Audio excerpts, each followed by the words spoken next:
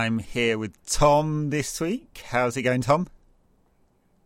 Yeah, really good, thank you. How about you? Yeah, very good. I'm feeling more upbeat after the FA Youth Cup final. I had my tongue in my cheek, hoping to wind up a few Scousers, but I did kind of have it at the back of my mind that if, having won the FA Youth Cup, which is a prestigious tournament, if Liverpool lose out in the league, which looks likely, get beaten by Real Madrid in the European Cup final, which is always possible, and Tuchel does the business in the FA Cup final, a lot of ifs here, we'll have had a more successful season than them.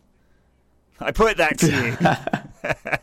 That is true. What will people remember of this season? They will remember Garnacho's goals. They won't remember what happened in the League Cup final. Yeah, exactly.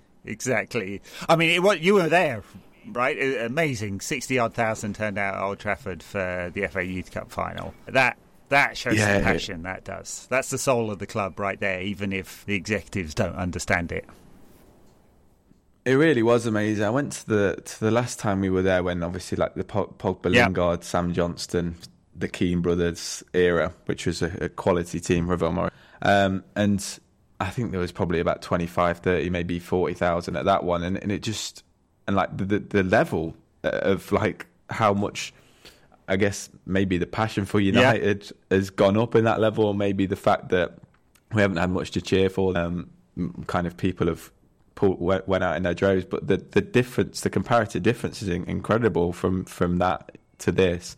And it was just like a Legends game or something where there's a lot of people pack the crowd, or like Soccer Aid or whatever you get at Old Trafford, where like everyone packs the crowd, and it was just a tranquil atmosphere. It was a proper atmosphere. Well, a lot of Forest fans there as well, which helped, I think.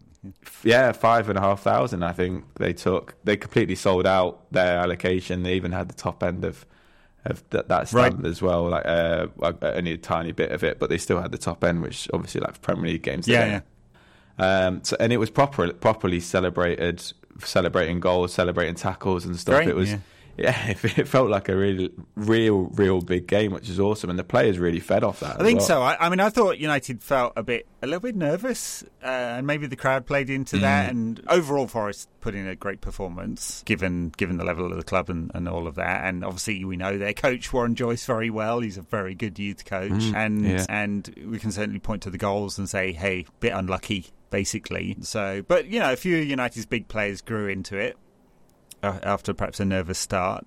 And obviously, United technically were better, clearly. But they just had to match up to the physicality and the passion of Forest. I thought they could be lost, and it's patronising, but they could be pretty proud of what they brought to that game. Yeah, and I'm from Nottingham, so I have a lot of Forest, and I kept saying that to them, like, oh, your boys looked a lot more physical than United, and they looked like men against boys, to be honest. Yeah, it did parts, yeah. United's players were really, really small in comparison to Forest. Like, there's two big lads there. One was the lad who played, Dale Taylor, is it? Who played?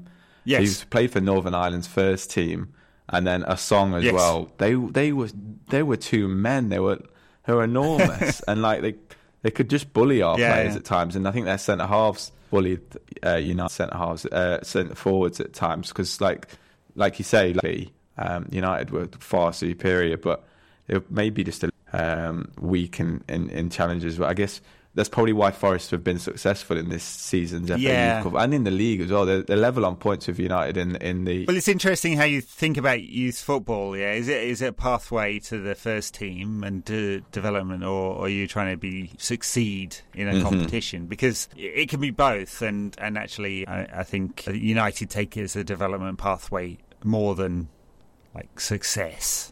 And they do play with a younger age group, both at under 18s and under 23s, than perhaps some do. I mean, even Jackson on the left side of United's defence, 16-year-old came into the team. He wouldn't have started but for injuries. And so, I think physically not as strong. You had Kobe Mainu in midfield looking very small. I think Isaac Hansen, he kind of burned out, didn't he? Lovely touches, and obviously we've seen him before. He's a very technically gifted player, but he does tend to come off after sort of 60-odd minutes, and he looked small in comparison. And McNeil, who's not a small chap, really, but just couldn't really get into it, I thought, which was a surprise given how many goals he scored. Yeah, and I think Hugo was a really good sub to bring on because obviously he's a lot more physical.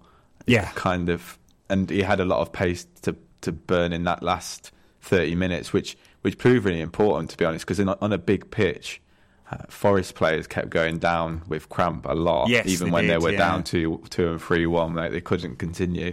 And whereas United have had the chance to play on that big pitch a few times this season in the FA Youth Cup, whereas Forest wouldn't have obviously had that opportunity, and I think that helped with bringing on the fresh legs, because Oyedele as well was really good when he came on in midfield. Yeah, he's a good player, Yeah, real energy, and I think Hugo as well, them two combined were really good. I think also, back to the point when you made about Forest, United obviously bringing players through for development purposes, and I think maybe Forest have done that the same way as well, because obviously the Championship's a lot more physical than the Premier League, and maybe those types of players will suit Forest's first team as in the same respect as like the United players. Obviously we're targeting technical footballers, and it was a really interesting comparison of styles, especially at that level where sometimes you get a lot of teams that play similar types of football because they're just being trained to play passing football, and it was really interesting to see that those two comparisons of styles. I mean, if Forest don't make it through the playoffs, because, I mean, they might do, you can imagine a lot of these players getting chances next season. So we'll see. I mean, they probably wouldn't in the Premier League. Throwing some like raw kids into the Premier League is not really a model for success when you're a team just coming up. We'll see there. I mean, talk about the goals a little bit. Header from Reece Bennett and twice taken free kick. Bit lucky United there, because they were trying to sort of cheat the referee who caught them and pulled it back. Well, yeah, good header. Probably a mistake there from the keeper. Could probably have saved it, but yeah, nice opening for United. Probably Forest had the better of those first 10 minutes, I'd say. So, and probably against the run of the play, that opening goal. Yeah, the goal really lifted United as well, because they were the better team following that goal. Like you said, we started a little bit nervously. Maybe that was just the factors of the crowd being as amazing as it was. That must be quite a daunting prospect. But that goal really settled us down, and we started to play through midfield. Initially, we went long with almost every kick, and it was kind of, I don't know if it was maybe the coach saying, first 10, 15 minutes, let's not concede, let's not do anything silly, we'll just play out and not concede early. Especially for youngsters, I'm sure that's a good thing to say to them. But as we kind of were braver and started to play through midfield, we really started to dominate. And then when they scored, which was obviously a real bad mistake from the keeper, that changed the game again. Like, they scored out of nowhere, really, against a run of play, like we scored against a run of play, and then we were just kind of on the back foot from there out. It was really unfortunate, because I thought Vitek was actually, like, the Czech Republic keeper was actually really good before that. Like, his hands were awesome pretty much all night, and he was coming up his line really well. And even after the goal, he settled back into it really well. It's just a shame that he just let that one through his fingers. But youngsters are going to make mistakes, aren't they? It's been interesting. I'm like, wider point really, but it's been hard for United to get keepers into the first team. There doesn't look to be a pathway. Everyone's had to leave or retire in some cases, because there's just because Dave has been there for more than 10 years, so there's been no way to get anyone through. It would be good. I mean, I'm not saying Vitek is ready for the first team or the Premier League yet, but it would be good to get some players through, because, I mean, looking at Dave's position, it shouldn't be that solid.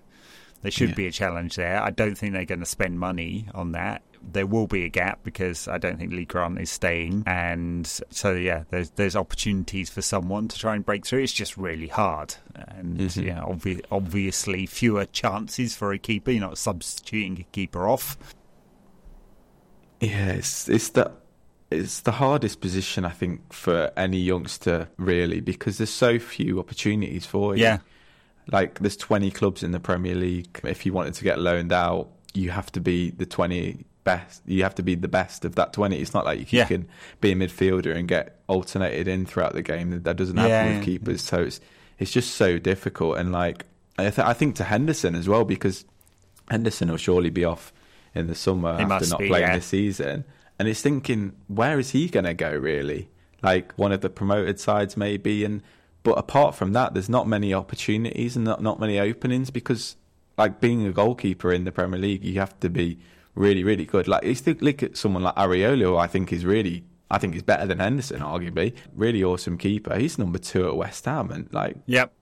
McCarthy, who's been good for Southampton. One of Pickford, Meslier, or Nick Pope are all good keepers. Will be going down and be looking for another Premier League club, I imagine. So yeah, it is a really hard. I mean, even looking back to Dave and his breakthrough into the Atletico team, he was third choice that season until injuries gave him the chance. So much of it is down to that luck, isn't it? Just getting an injury to one of the players ahead of you and not getting injured yourself. Yeah, and like for the youngsters and the rest of the team, that's sometimes the pathway through. If you think about Marcus Rashford 5-6 years ago now, that was because of injuries that he got his chance. He scored against Midtjylland. Then he scored twice against Arsenal, and he was a fixture after that.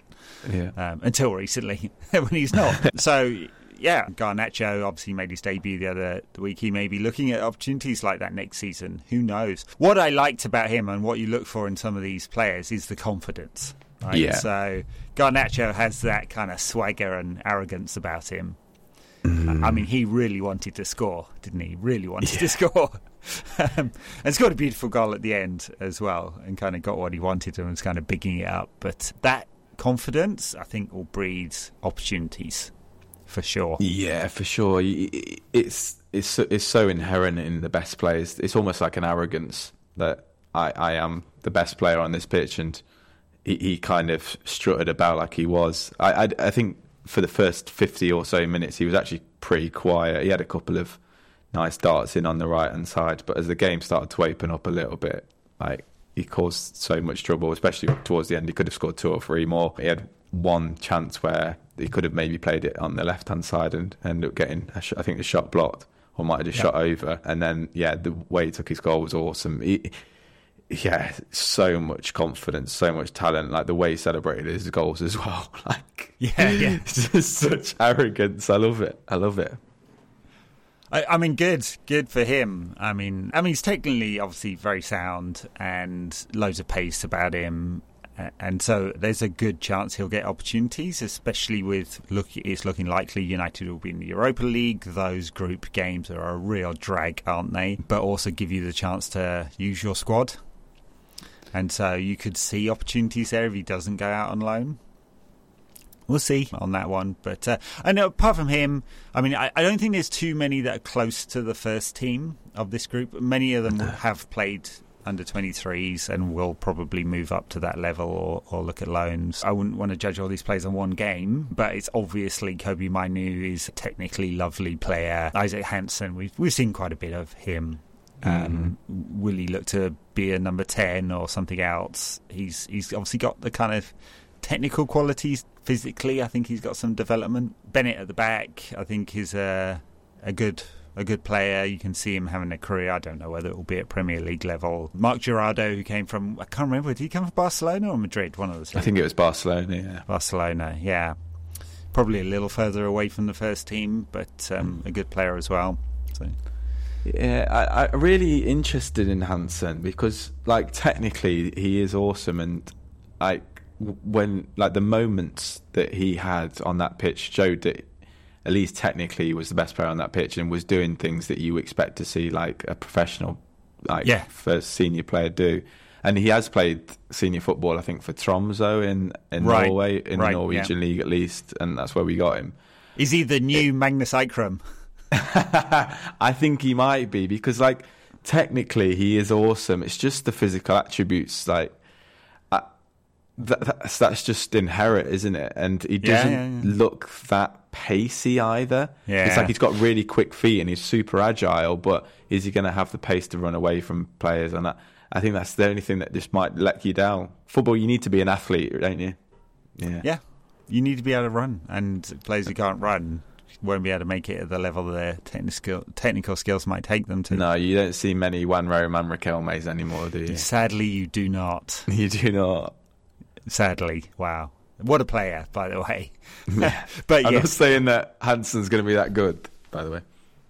Just stand in the middle of the pitch, put your foot on the ball and don't move more than about 10 yards. Spray passes around. Yeah, it's old school. So anyway, look, awesome for all these kids. great moment for the club, I think. Just a lift at the end of the season after what has been a dreadful season. Yeah. And it shows just like, for all over the past few years that our United's academy has been hated on and saying, oh, it's falling behind City and Liverpool and all this kind of stuff. Like the talent that we're producing is enormous. Like when you said just a second ago about like these players aren't going to be in the first team anytime soon. That I think that's also because of the amount of good under-23 players we have as well, and all the players that need to come back from loans like Palestri and Chong, and obviously Hannibal in the under-23s. And there's so much youth talent ahead of these guys that it's not like this is like an amazing group out of nowhere. Like there is loads of talent in our academy above this. Well, they did a rethink maybe 5-6 years ago and started thinking about restructure under Nicky Butt and now Neil Cox, and just because United had fallen behind. I mean, United's first team players were sending their kids to the City Academy. I mean, come on. You definitely have to think about what's going wrong if that's happening.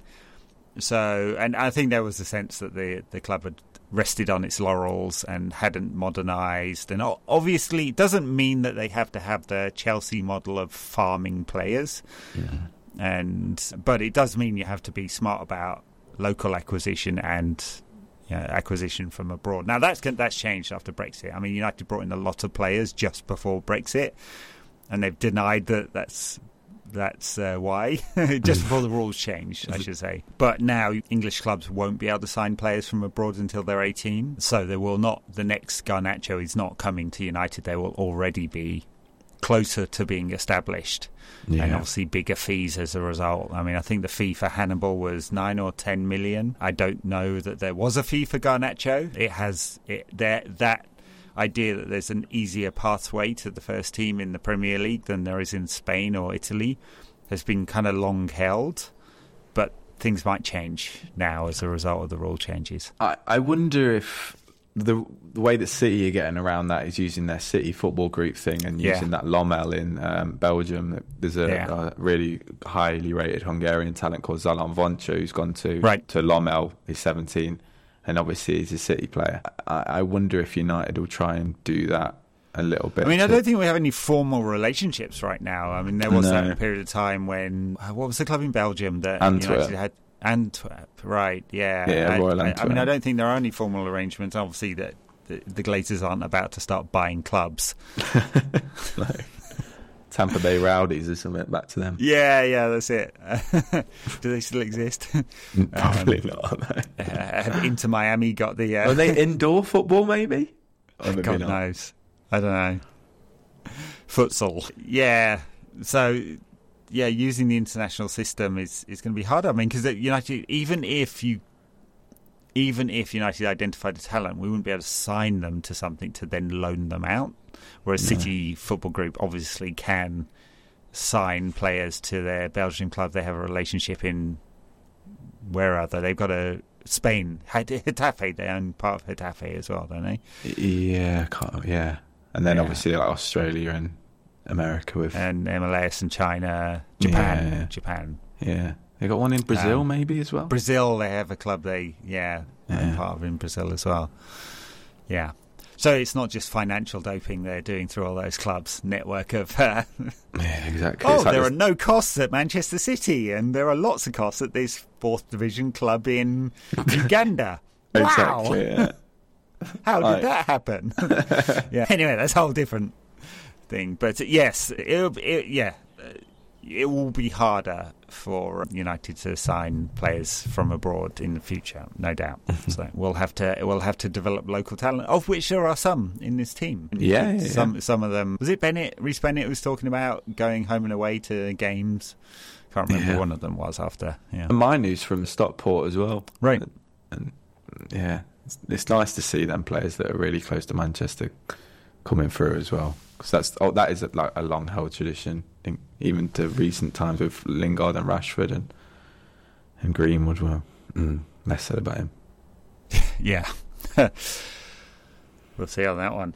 All righty, we'll leave it there. We're going to talk about some changes at United and Ten Hag incoming, and then the women's team.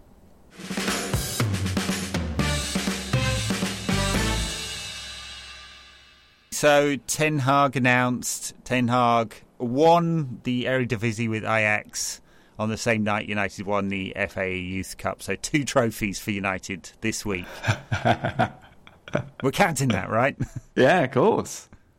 Yeah. 21 titles. Yeah, good win for Ajax over Heerenveen. Confirmed their title. I'm glad they did it. Not that I care about the Dutch league particularly, but the fact that United had announced him while they were in the middle of a title run, I was like, oh, I imagine the other way round. We wouldn't like that, would we? But I'm glad they wrapped it up and had some good celebrations on the pitch. And Edwin van der Sar came out and spoke about Ten Hag in, I don't know, less than glowing terms. I thought he was a bit curt about him, but the players gave him the, what do you call it when you chuck someone up in the air? I don't know, the chucky, the bumps. Yeah. Bumps. Yeah, bumps. Yeah, I don't know. They did that. I think that's when you hit someone, isn't it? Is it? Yeah. I don't know. Long time since I was a kid. And saw Ten Hag dancing badly. Really badly. A lot of dad dancing going on there. But he tried.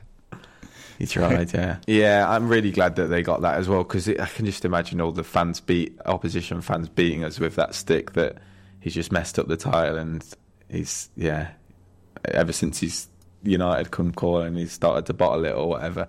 It's nice that he's kind of got that confidence himself to take forward to next season, and I'm sure he doesn't look like a man who's short of belief and confidence anyway. I'm hoping that obviously is not going to be affected by not winning the title and chucking away that, because they didn't win the cup, did they? They lost to PSV, and then obviously the Champions League thing as well. They announced Alfred Schroeder as their new manager, who used to be the assistant under Ten Hag. And I obviously didn't know who Alfred Schroeder was. Looked him up. He looks exactly like Ten Hag. Mini-me. Yeah, he is. He's bald chap with some designer stubble. So, but he's coming from Club Brugge, I think it is. So yeah, they seem like a very well-run club, Ajax, who not only know how to work the market and the youth system, but don't spend months looking for a replacement. Just have it in the bag straight away. And this is one of the problems that I have almost with the appointment. Like, it's a completely different club. It's a completely different situation. Yeah. Like, look at Peter Bosz. Like, when he left Ajax, where is he now? I don't even know. Where did he go? Bosz. Did he go to France? Let's see what Google says where he is now. So he went to Dortmund for a little bit. Leverkusen. Yeah. He's at Lyon now. Lyon, that's it. Right. Yeah, his time at Dortmund wasn't a success at all, and I'm not saying that's exactly the same, because Bosz's time at Ajax wasn't as successful as Ten Hag's is, but the situation and of the two clubs is just so different. And I've had this debate with a few United fans about this. Like, some of them are just really, really confident, and I guess it's nice to have such a positive outlook in life. I'm not that kind of person. I feel cynical about most things. Maybe I'm one of those people who thinks that, like, I don't know, if I think the worst, then it'll be better than that. If something does turn out to be all right, and I'm quite cynical about this situation. But it's hard to be positive about United, and it's hard to have, because obviously this move is made by the board. They're the people who make these decisions. It's hard to have faith in them, and that's what a lot of the conversations revolve around, especially like with Conte doing pretty well, and this talk about, we should have got Conte and stuff. I'm not necessarily saying that we should have got Conte either, but it's hard to go, we're doing the right thing because this, because I just have no faith that the board know what they're doing, and even since obviously Woodward didn't make the choice of bringing in Rangnick, but it's been an absolute disaster. Potentially, it's not been a disaster if he finds out what's wrong and advises accordingly. But that's if the club listens, that's if the club listens, and that's to be seen. From what we've seen so far, it's been an unmitigated disaster in so many respects. Not to go too deep into Rangnick, because we'll have a chance to in the season debrief go in further, I think. But yeah, it's been a disaster. But the interesting conundrum there is they got a director of football to come in as an interim coach, and because he's failed as an interim coach, looks like they're not going to give him any kind of serious role as a consultant to the director of football. I mean, talk about a sickening irony.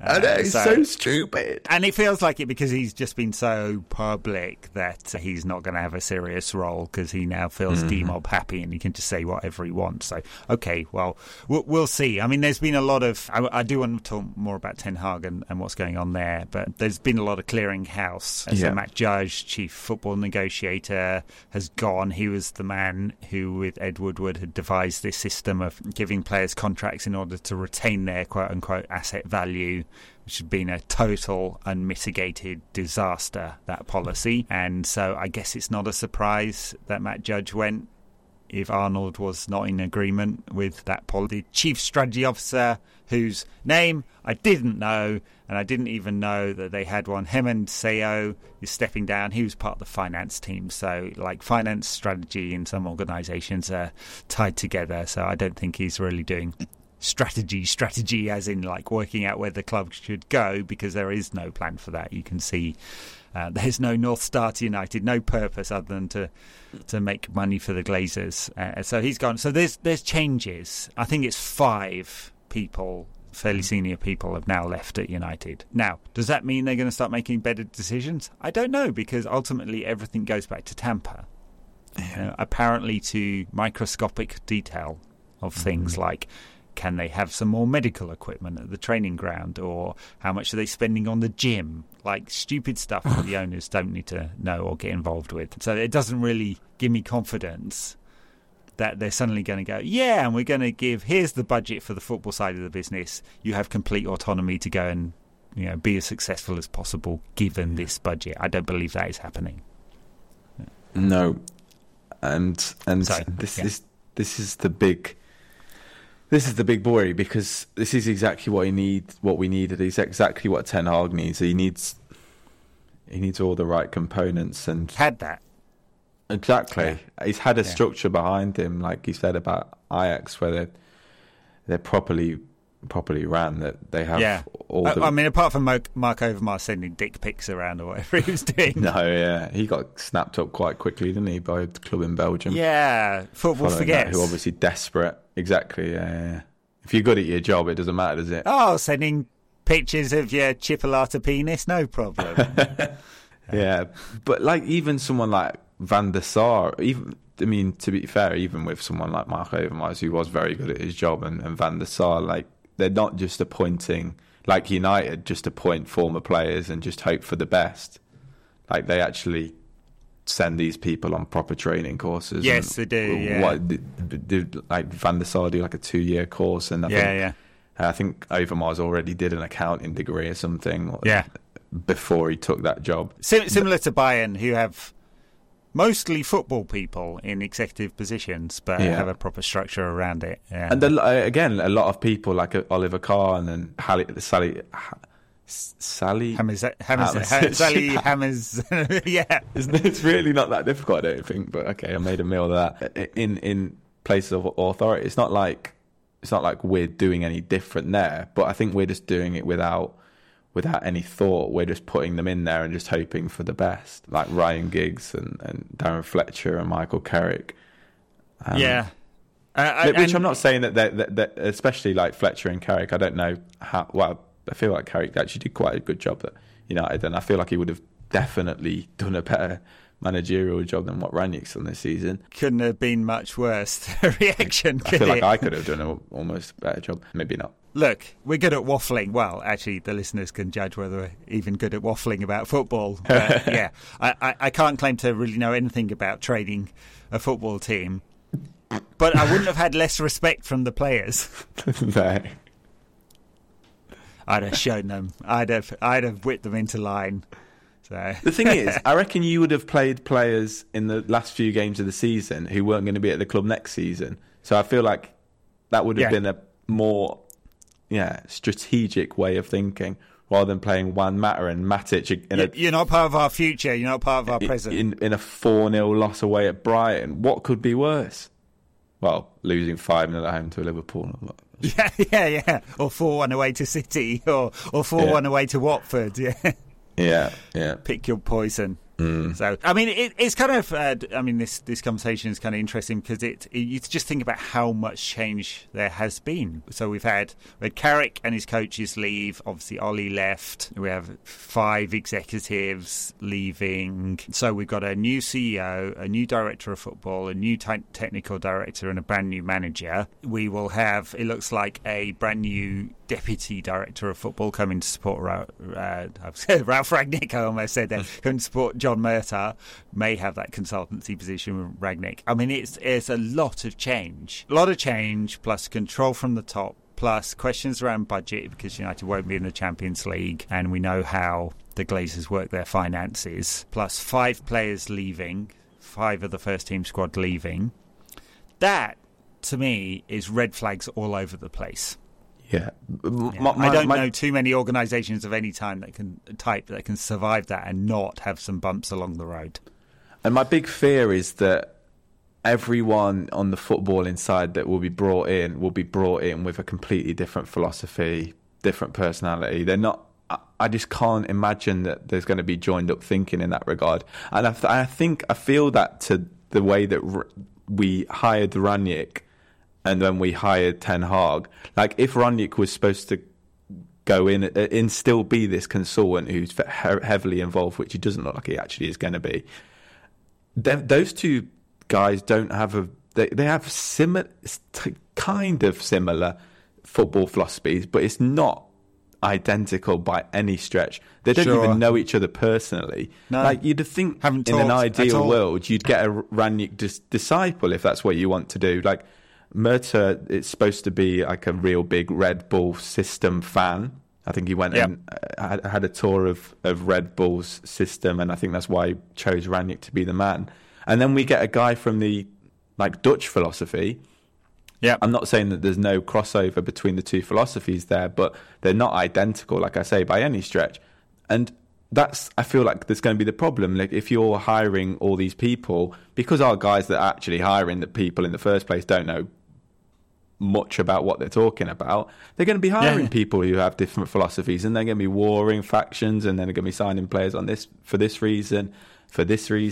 Oh, he's a great presser. It still leads from the top, right? You know, what is it this club wants to be? Exactly. There's no joined up thinking. It doesn't seem to be. There's no identity, and that joined up thinking, that systems philosophy is not there. Now, maybe Murtagh is going to try and build that in on the football side. Maybe. And he's had a good career in youth coaching, youth development. Yeah. He hasn't done this before, so he's still got the training wheels on. He is, as I can't remember what Italian coach said it about Gianluca Vialli when Vialli took over at Chelsea. He's a learner driver in an F1 car. Maybe it's a broken F1 car. Hasn't won for many years. He's Williams F1 or something like that. Yeah, Haas. Yeah. But we're expecting him to help lead the development of United back to the top again. I mean, maybe that's what fans are expecting. The Glazers are probably not expecting that. Their goal, I guess, is, well, we can guarantee our dividend and sponsorships and stuff if we're in the Champions League, so that's the goal. And it doesn't have to, we may be like, how do we get back to winning the title? We're years away from that. Well, we're actually only a few decent signings away from being back in the top 4, probably. And we can stay there. Yeah. Sorry to get on a downer, but yeah, I don't believe the ambition of us as fans matches is the same as the ambition of the owners, and we should keep that in mind. It should be a time when we're feeling really positive. There's loads of changes at the club. It looks like we're being restructured. Everything that we as fans have been calling out for years. But the problem is, it's not like when City hired Chiki Beregistan, or however you pronounce that, when you could tell you knew what they were doing. They were building a team for Pep Guardiola to come in, and then when Pep Guardiola came in, it was easy as anything for him to adapt to the team that he had. If Pep Guardiola had come into United at the same time he came to City, how long would it have taken him to win a league? So much longer than City if we'd have ever won one. I think we would, because I think he's that good. But the problem is that we are not built like that, and the appointments that we make don't make me. It might make other people confident, but it doesn't make me confident that we're being built for a man like Ten Hag to just slot in and be like, yeah, I'll take this club to where it needs to be because it's built with my philosophy at the heart of the club. And it's not. It's definitely not that. Now it's not. And then when Ten Hag leaves, who do you get then? Like, do you get another person from the Ajax footballing? No, I mean, it'll just be whoever impresses most in the interviews at the time. Of course it will be. What I like, if I was trying to paint the best picture possible, I'd say if Ten Hag, let's just say he's a great coach, right? Yeah. If he gets a few good players and he demonstrates progress, enough progress that all the shit around it, all the change that we're going to get this summer with all the players leaving and incoming, enough progress that he's not fired straight away and he makes it through that first season. Because good coach or not, there's no guarantee he makes it through to the end of next season. And so he's able to demonstrate some progress, and he's able to get enough credibility within the club that he's able to shape what that football side of things looks like. Yeah. And I think it is bottom up like that. Right? Yeah. We are 100%. Not structuring the club for him.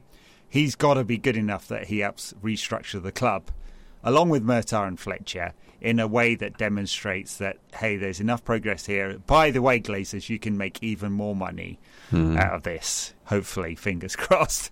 I mean, because they're not going anytime soon. But yeah, that's the only positive case I can make, that he's good enough that he can help start to shape the club.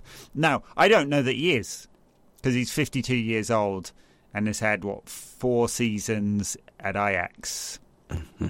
And that's the biggest club he's ever worked at. I mean, Bayern reserves. And so it's not a track record, actually, that is of elite European status. No. Doesn't mean he's no good at his job. I'm not saying that. But he'll have work to do to help make things better for the club. And that's a big ask. Yeah. I completely agree. I think I said on a similar show that we need a manager almost like Simeone to come in and do exactly what you just said there, to do it from the bottom up, but exactly how Ferguson did it all those years ago. And it is fair for us to be cynical about him having the capability to do that. Like, he may have the capability to do that, but he doesn't have a track record of doing that. He's got very good experience, and you hear everyone who's watched Ajax and the tactic gurus and stuff, they love him, which is awesome to hear. It's really exciting. It's really positive.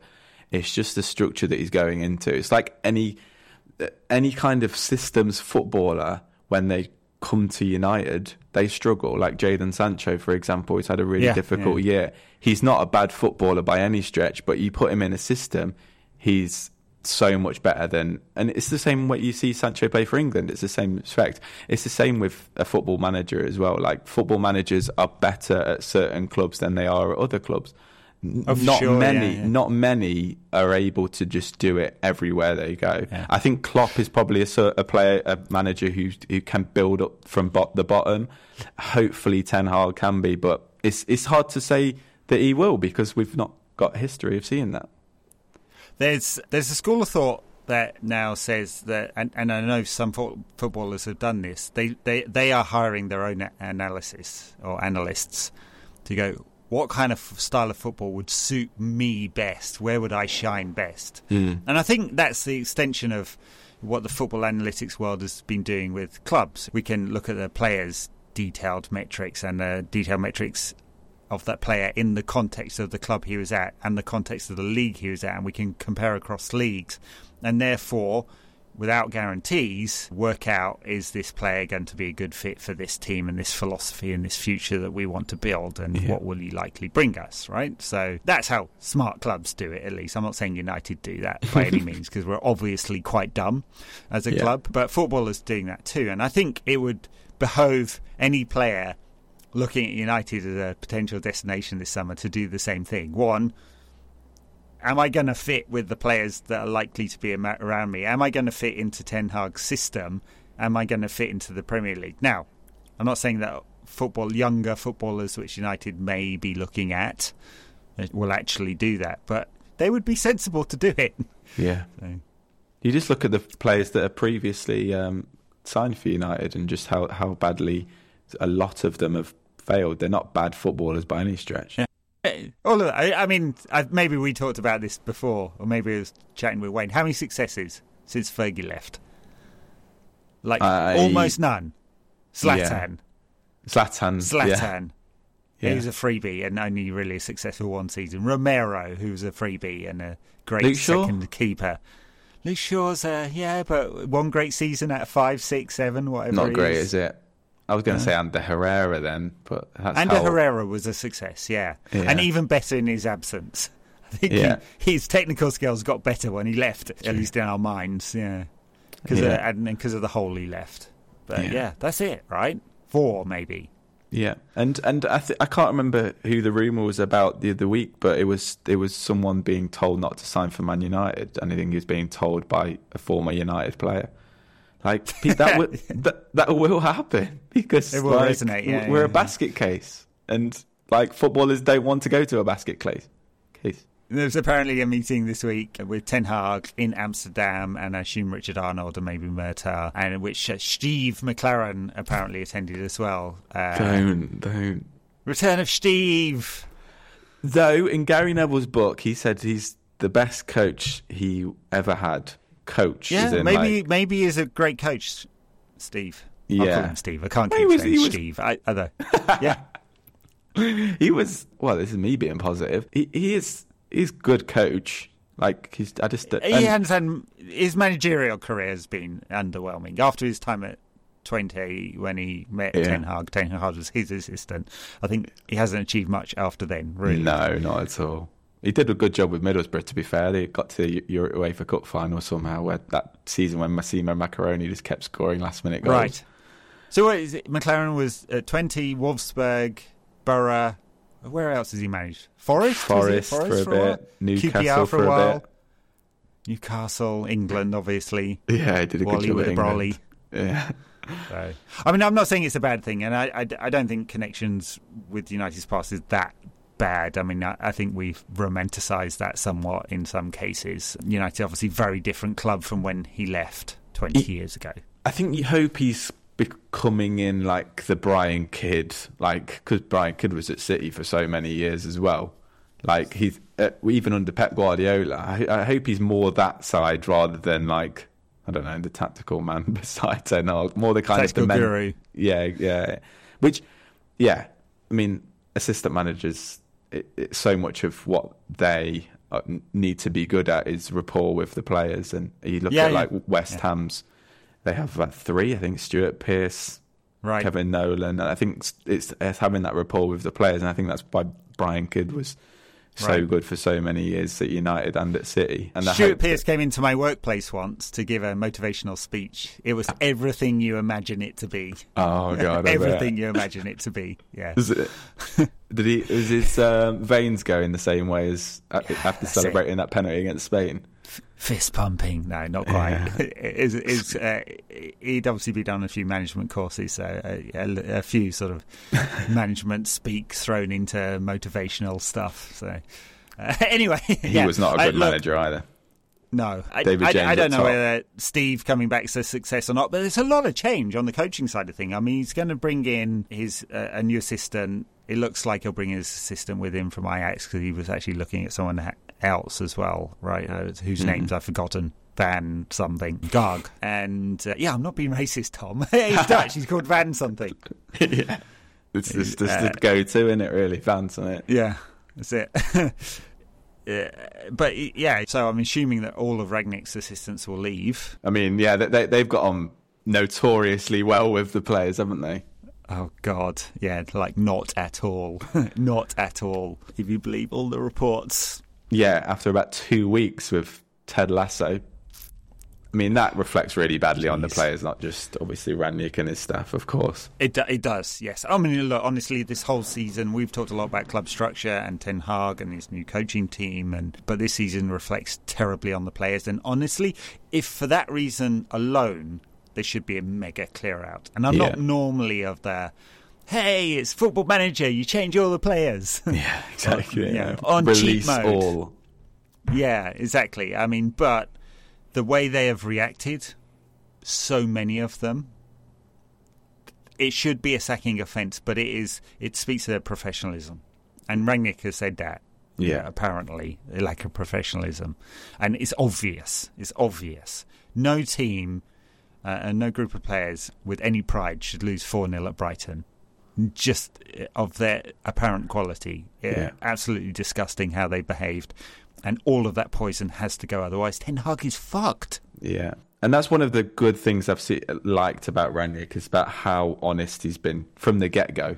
Like, he's not shirked anything, he's not ran away from anything. Even when he took Ronaldo off that time, like, what he actually said to Ronaldo when he was having that paddy on the sideline, it's like, okay, fair enough. I mean, if you were the long-term manager, though, that kind of thing wouldn't work, and it clearly hasn't this season, because the players have just laid down because of him, or maybe because of him, but because of themselves, I guess, as well. But I do like how honest he's been. But yeah, the players have been an absolute disgrace, so many of them.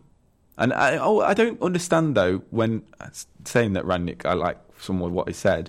I didn't understand what he said about Hannibal, or the report that came out about him saying that Hannibal wasn't professional in that performance against Liverpool. I absolutely loved that. It was one of the highlights of my season. When he came on, just kicking players, that was class. Kicking Henderson. It was amazing. But from the coach, maybe he doesn't want that kind of loss of control. Maybe, but you're 4-0 down at Anfield. 4-0, yeah. He's always been spiky, Hannibal. He's had a couple of red cards. He gets kicked a lot. He gets kicked so much, and he sometimes kicks it back a little bit. Whatever, I love it. It's fine. I love it. From an attack, like a player who's so technical like that, you love to see spice in them as well. I mean, as long as they don't get to Bruno levels where they're whinging at their own players all the time, but like kicking the others, that's fine. Ish. Yeah. Ish.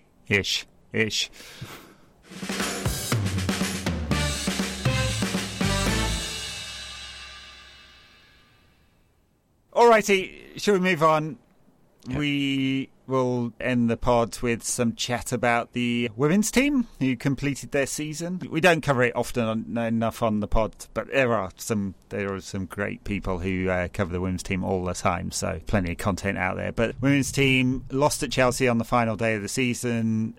Not a surprise, honestly. Chelsea had won 5 in a row before that, or whatever it was, and were going for the title. It means that Manchester City pip United to that final Champions League spots, and then Champions League football for United next season, which is a shame, because this was seen as a transitional year but a potential development year as well. So not managed to break up that triumvirate of Chelsea, Arsenal and City at the top of the women's game. But I think, given that Casey Stoney left and Mark Skinner came in, progress. Yeah, progress for sure. It's just when you see that game, it just shows how far away we are from the top. Like, it's great to see we're fourth, and obviously we're an infantile club compared to Chelsea and City and Arsenal, especially Arsenal, who've had success throughout. Well, as long as I remember women's football being around. Well, as long as I've been around. But it's just, you see the players that they can even bring on at half time, where they're bringing on G and who would walk into United's team and arguably be their best player, and Sam Kerr and the Nordic woman's name I've forgotten up top. Pernille Harder. Yeah. Like, the talent that they have is just, in almost every position, is just so much better.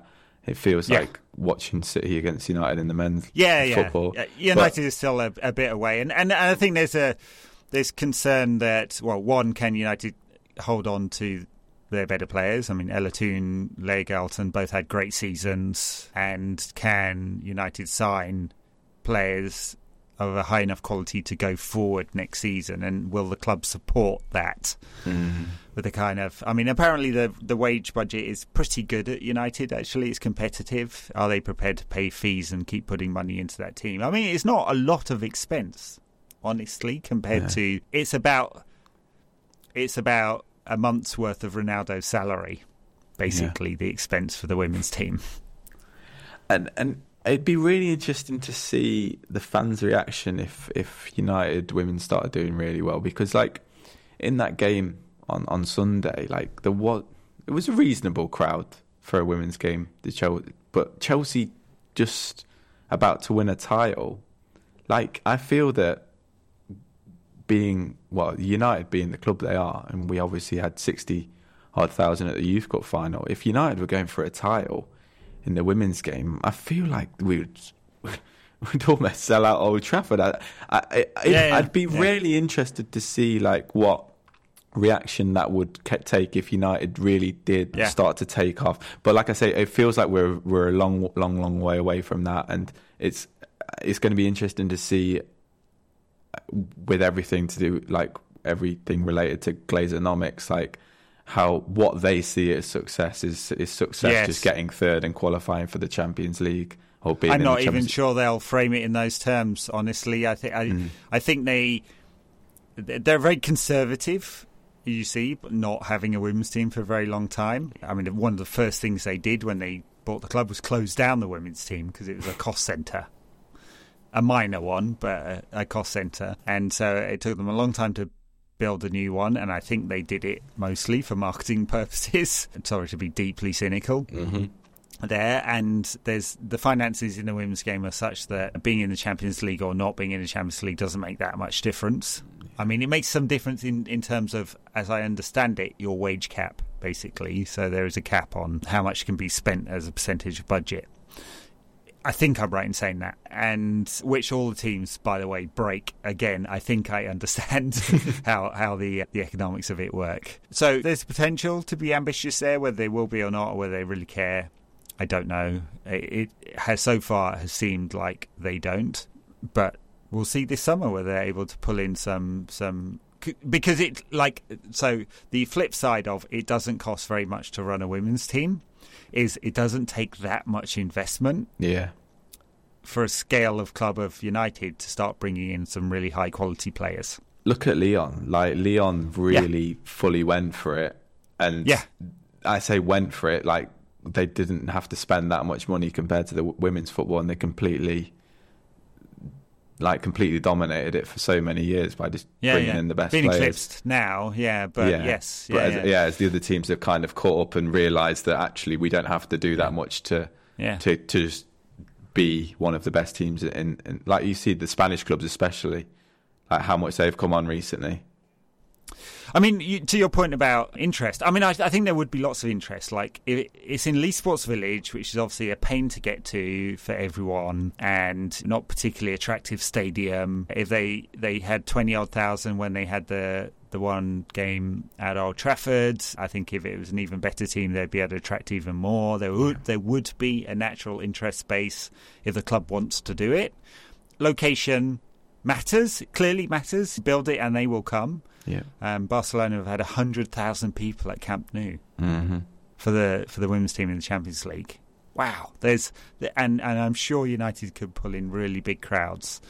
Obviously, they don't want to play every game at Old Trafford. Women's Super League attendances have capped out about 4,000. It seems to be, and part of that's about development of the game.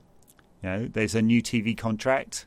There'll be better players, better quality football. Success in Europe breeds more interest, breeds more exposure. The attendance, the TV viewing figures are apparently like way up. Just provide the exposure. People will watch it. It's good quality product. And United could do the same thing. So it's just down to ambition. And participation levels as well, which will increase because of the exposure.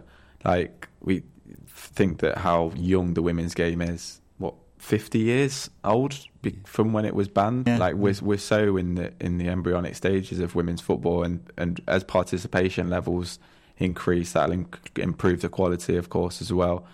it just feels to me with United that I'm not that close to the women's football team at all. But it feels from the outside that with almost everything that the Glazers do, they're just doing enough to not be one of the worst teams in the league, but they're not ambitious enough to actually go out there and challenge Arsenal and Chelsea, which it doesn't seem like it. Yeah, it seems to be an afterthought, and which is a deep shame. But again, it wouldn't take that much ambition. I think Pernille Harder was the world record transfer at the time at 400,000. Right, and you see how good she is as well. Yeah, exactly. Right, so it wouldn't take that much spending for United to get to the next level. Yeah.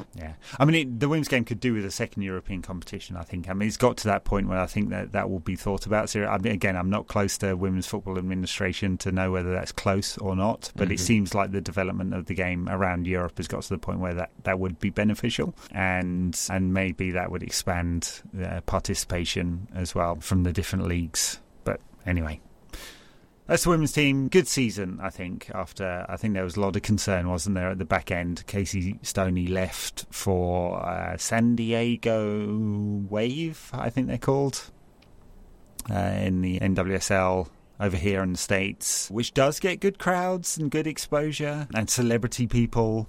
If you look at Angel City FC, brand new club, a lot of celebrity sponsors there, owners. So. And obviously the US women's national team is, the world leader. Long way of saying that there was concern for United when our manager left for that, and players called out a lot of the problems. I don't know how many of those have been fixed. I don't think they're changing in porter cabins and don't have a toilet anymore. I think that bit has been fixed, at least. But there's a room for United to be ambitious. I wonder, a Club World Cup would be very interesting in the women's game for the European teams to play against the teams in the NWSL, because that'd be a real clash of quality. It came to mind that Lyon own OL Reign, who are the team that play in, I think they play at Tacoma, which is just south of where I live. So, some European involvement there. But yeah, that would be interesting. Yeah, because we got loads of the NWSL players over to our leagues as well, didn't we, when their league was shut during COVID? Shut down, yeah. Obviously had a couple of players at United, and it was a season where I think even Carly Lloyd went to Tottenham, didn't she? Not Carly Lloyd, the other forward whose name I'm totally forgetting, who is at San Diego Wave with Casey Stoney. Poor knowledge from me. But it's awesome that what it's like in America, because it feels like just forever again since I've been watching football that those two teams in America have always been on a par and treated in the media as such.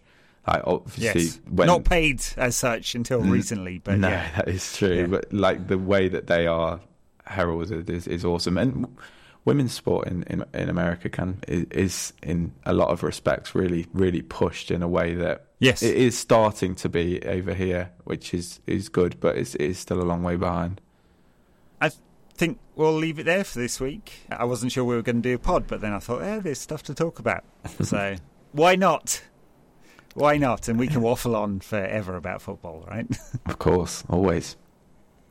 All righty. I guess we'll see you all after Palace 4, United 0 next weekend.